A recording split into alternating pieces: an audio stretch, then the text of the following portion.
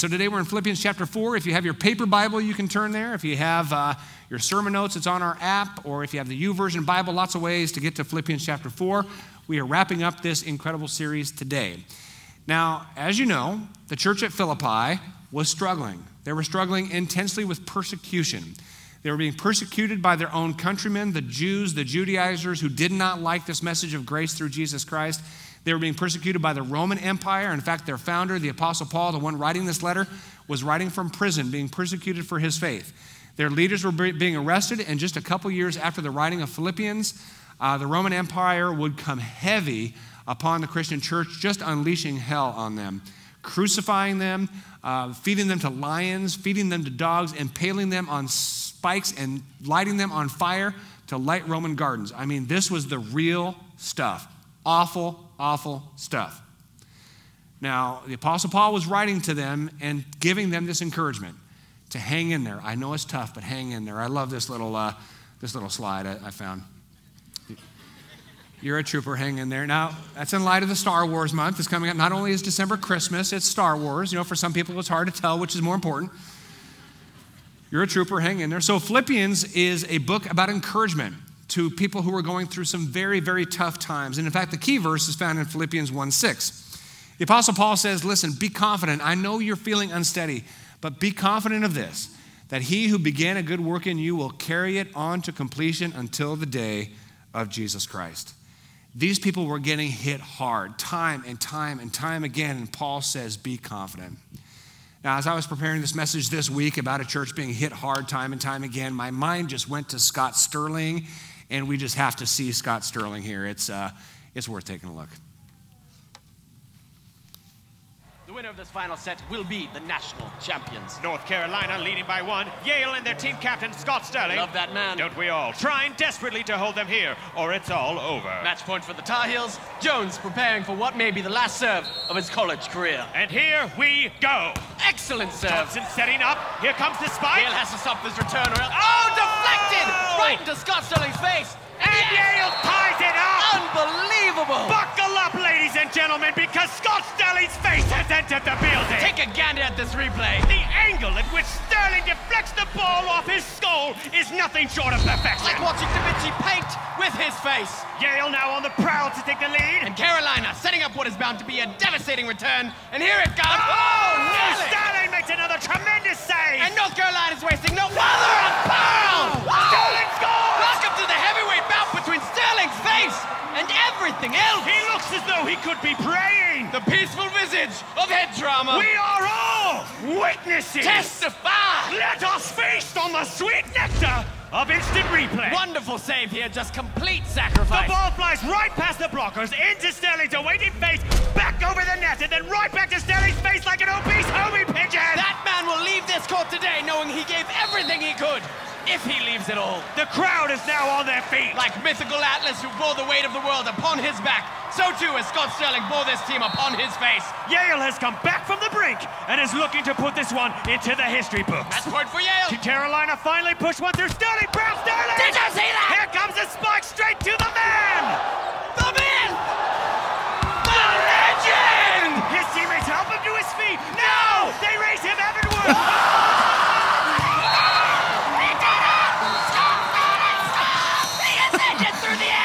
All right. We just had to show you that.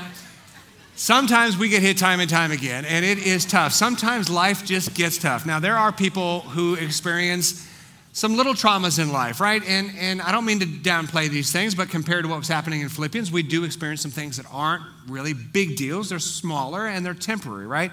We might have a small family disconnect that we have to deal with, or a financial pressure that we'll get through, or health problems that can be pretty scary, but we know that there is care ahead. Or someone you love is suffering through a heartbreak, and you know you're going to walk with them.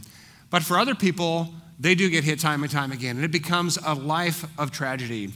I met with somebody just last week, and we meet every once in a while. Not too long ago, he lost his sister and her children in a terrible, horrific car accident. And then they lost several people that following year, and then 2 months ago, he loses his dad. Just waves and waves of grief, right? And you meet with him, and you just see sort of this numbness in his life and in his demeanor. There are people that uniquely suffer.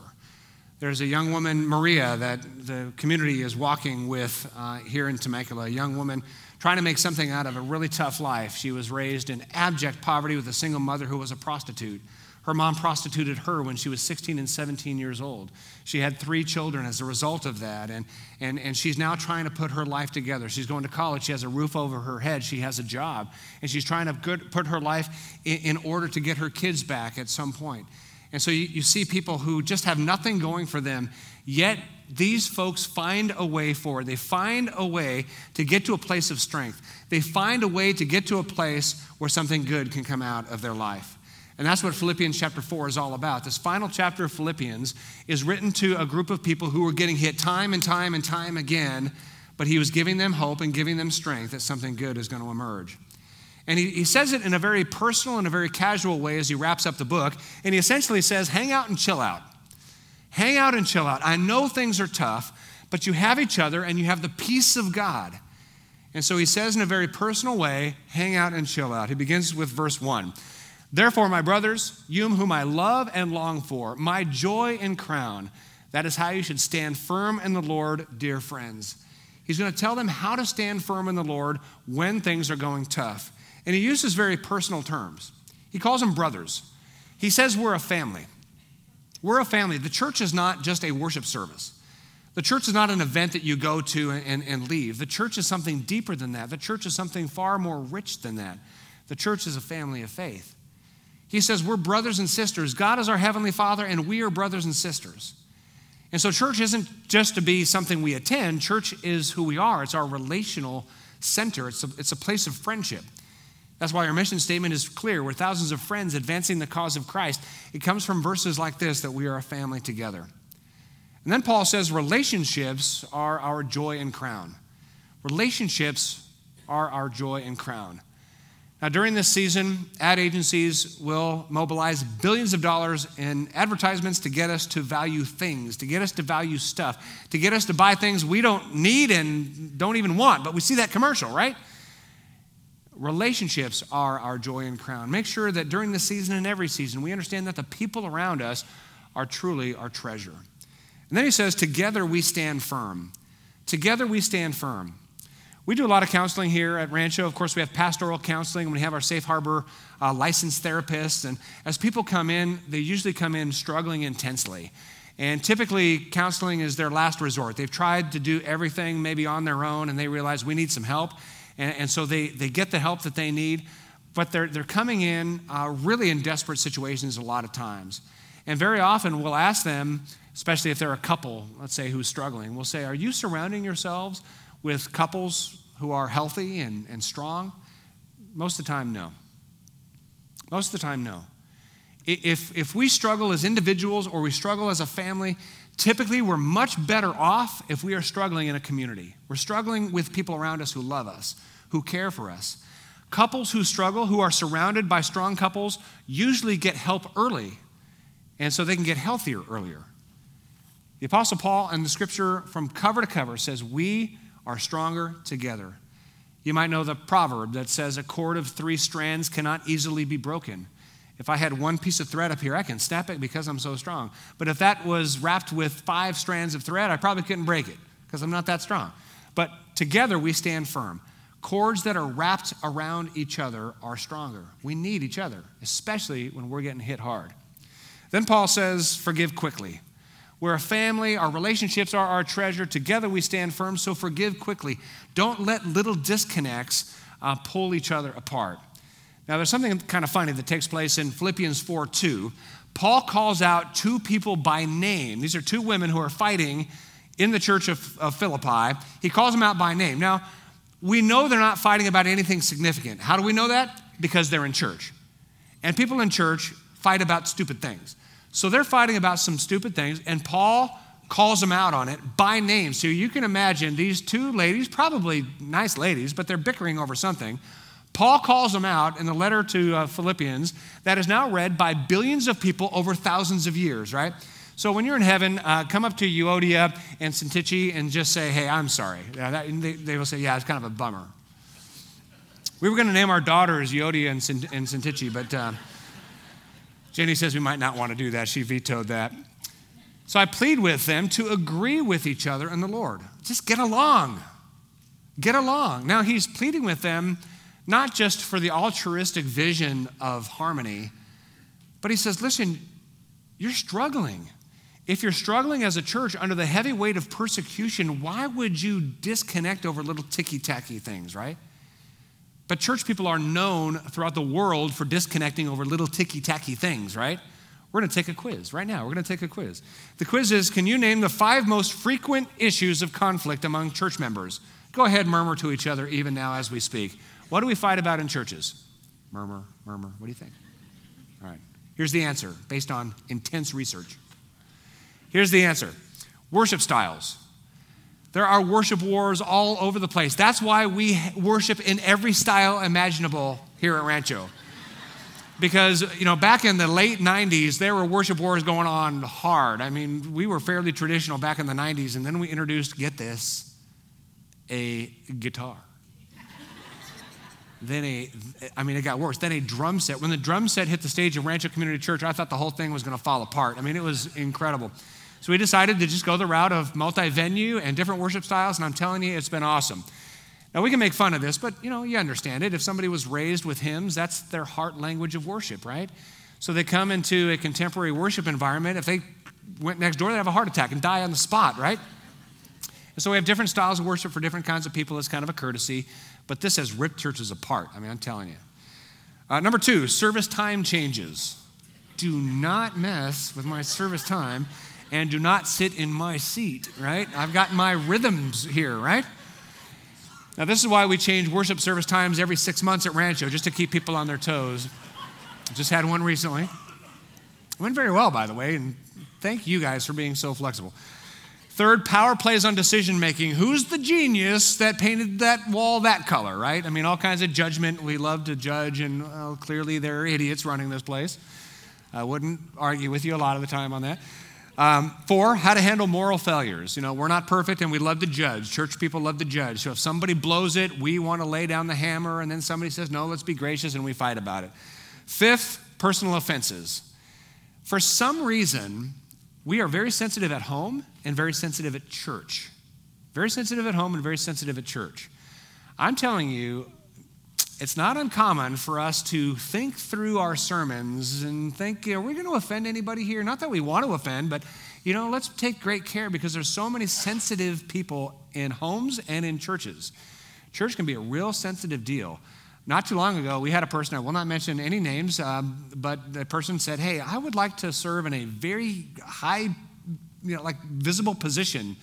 And we said, well, now's not the time, but if you kind of take this little route here, maybe we'll get there. Got so offended and left. I mean, this family's been a part of the church for 15 years and left over just little personal offenses. It's like, come on, can't we be a little tougher than that? We're a family of faith, and sometimes there's disagreements in a family of faith.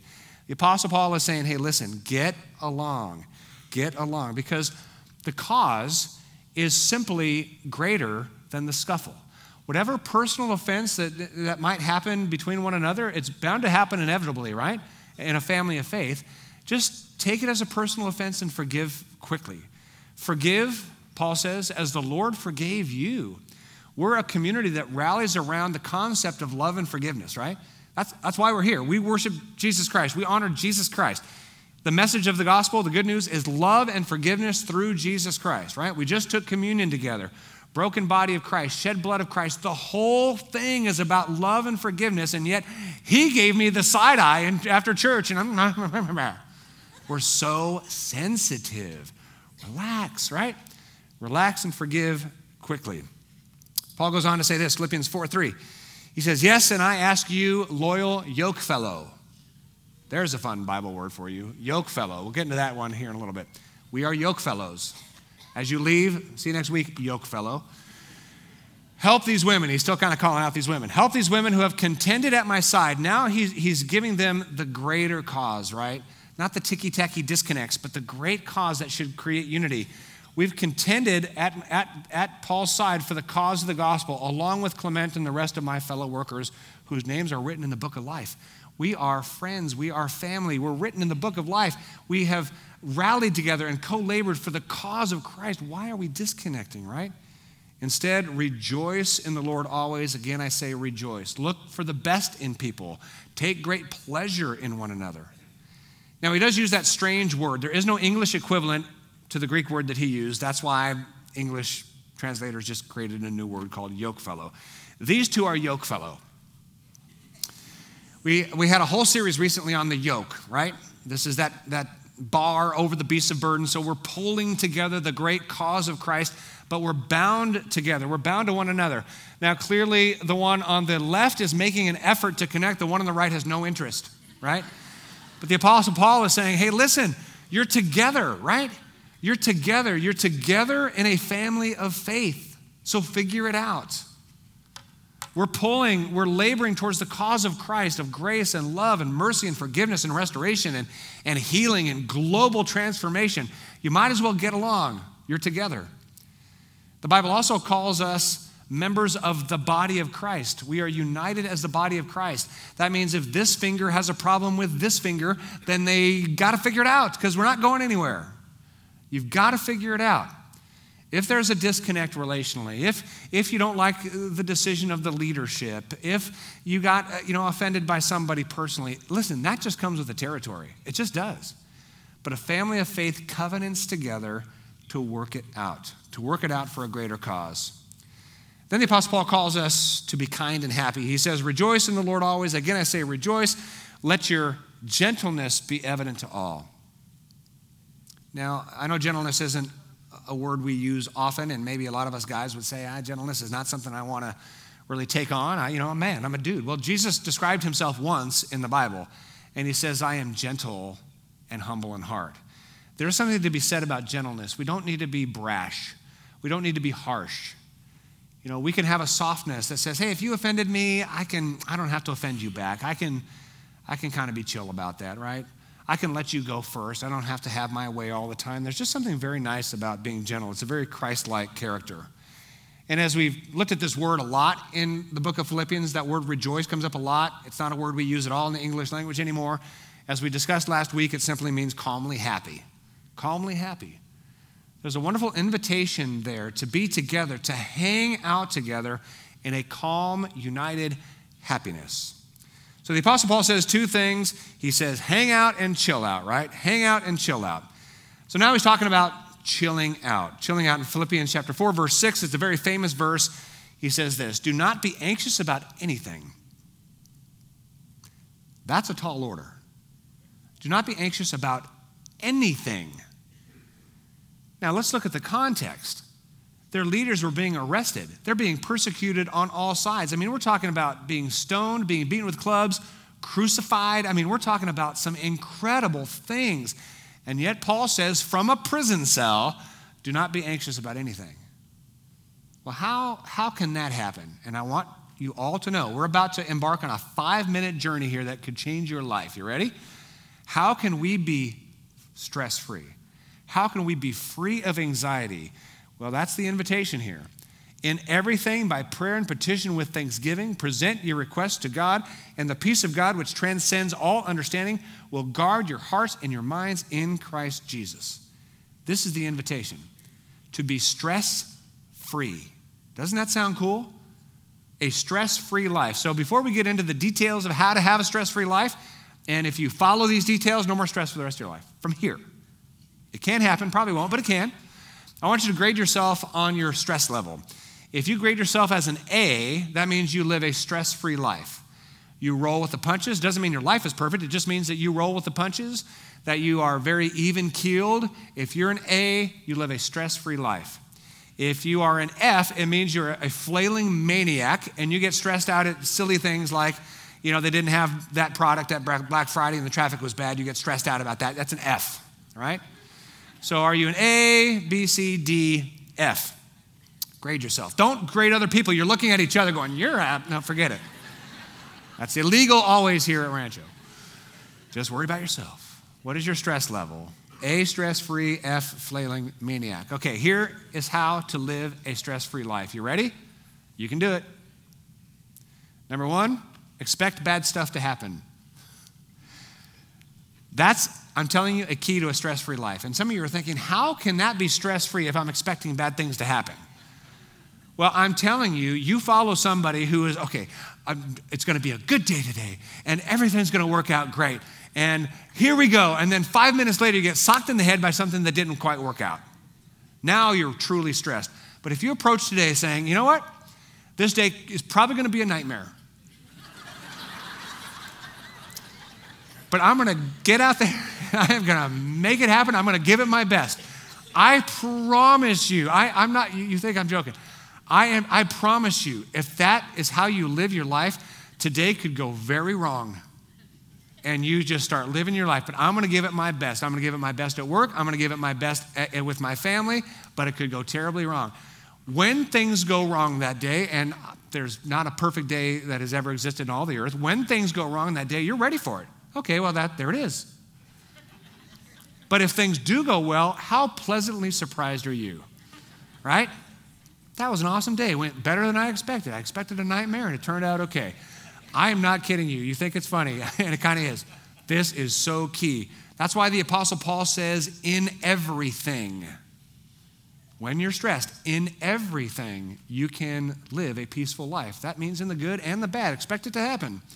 Now, there are a lot of mystics in the world of faith, right? It's understandable.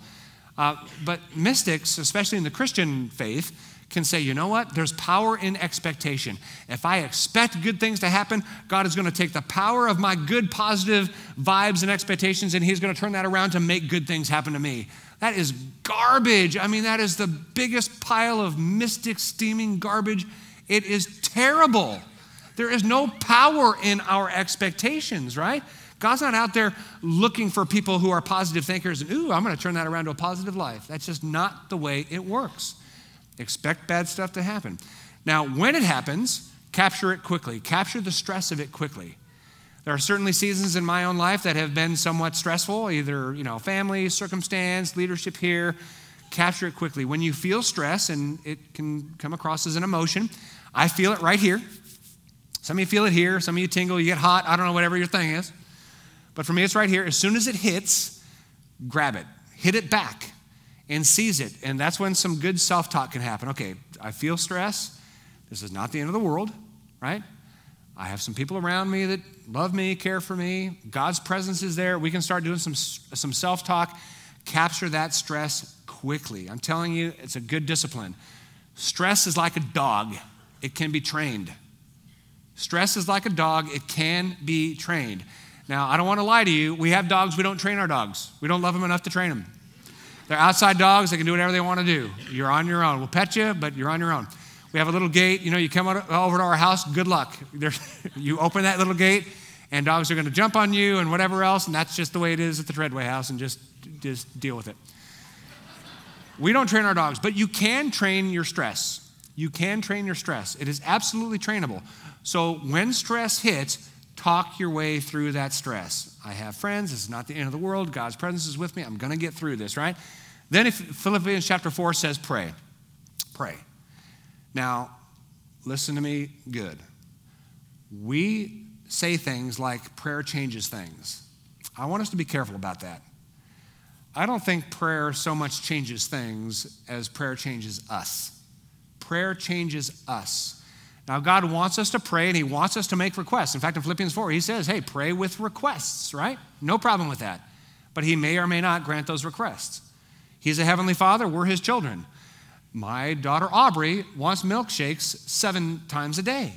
She makes her request. Can I have a milkshake? And no. You can only have them 5 times a day in the Treadway house, right? There's limits. That was a joke.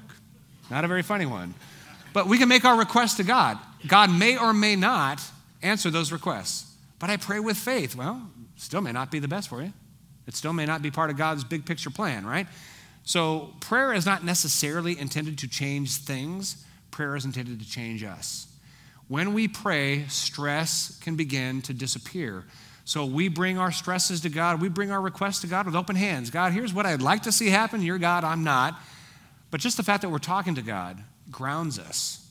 It grounds us in something big and deep and rich and powerful. It grounds us in God's grace and grounds us in God's presence and grounds us in God. He is the sovereign, right? So whatever I'm dealing with is put in its proper place under the good sovereign work of God. And then it says, pray with thanksgiving. Be thankful. Be thankful. Thankfulness is a huge discipline, and it's incredible. I love the fact that as a country, we have a day dedicated to Thanksgiving, and hope you gave thanks through the weekend. Being thankful is awesome. It's one of the greatest stress relievers. In fact, when people come in for counseling, either through pastoral counseling or Safe Harbor, they're coming in with a lot of stress, and sometimes that stress is on their face. You could see it, and it could be anger, it could be sadness, it could be that they're kind of hunched over and just kind of disheveled and discouraged, and you can see it. And very often we will tell people, hey, what do you have to be thankful for? I know this is very difficult, and we'll deal with it, but what do you have to be thankful for? And sometimes the hardest one to come up with is the first one, because we've trained ourselves to think about this big problem that we're facing. Family problem, financial problem, health problem. We've trained ourselves to think about the problem, and so we box out the good things that we have to be thankful for.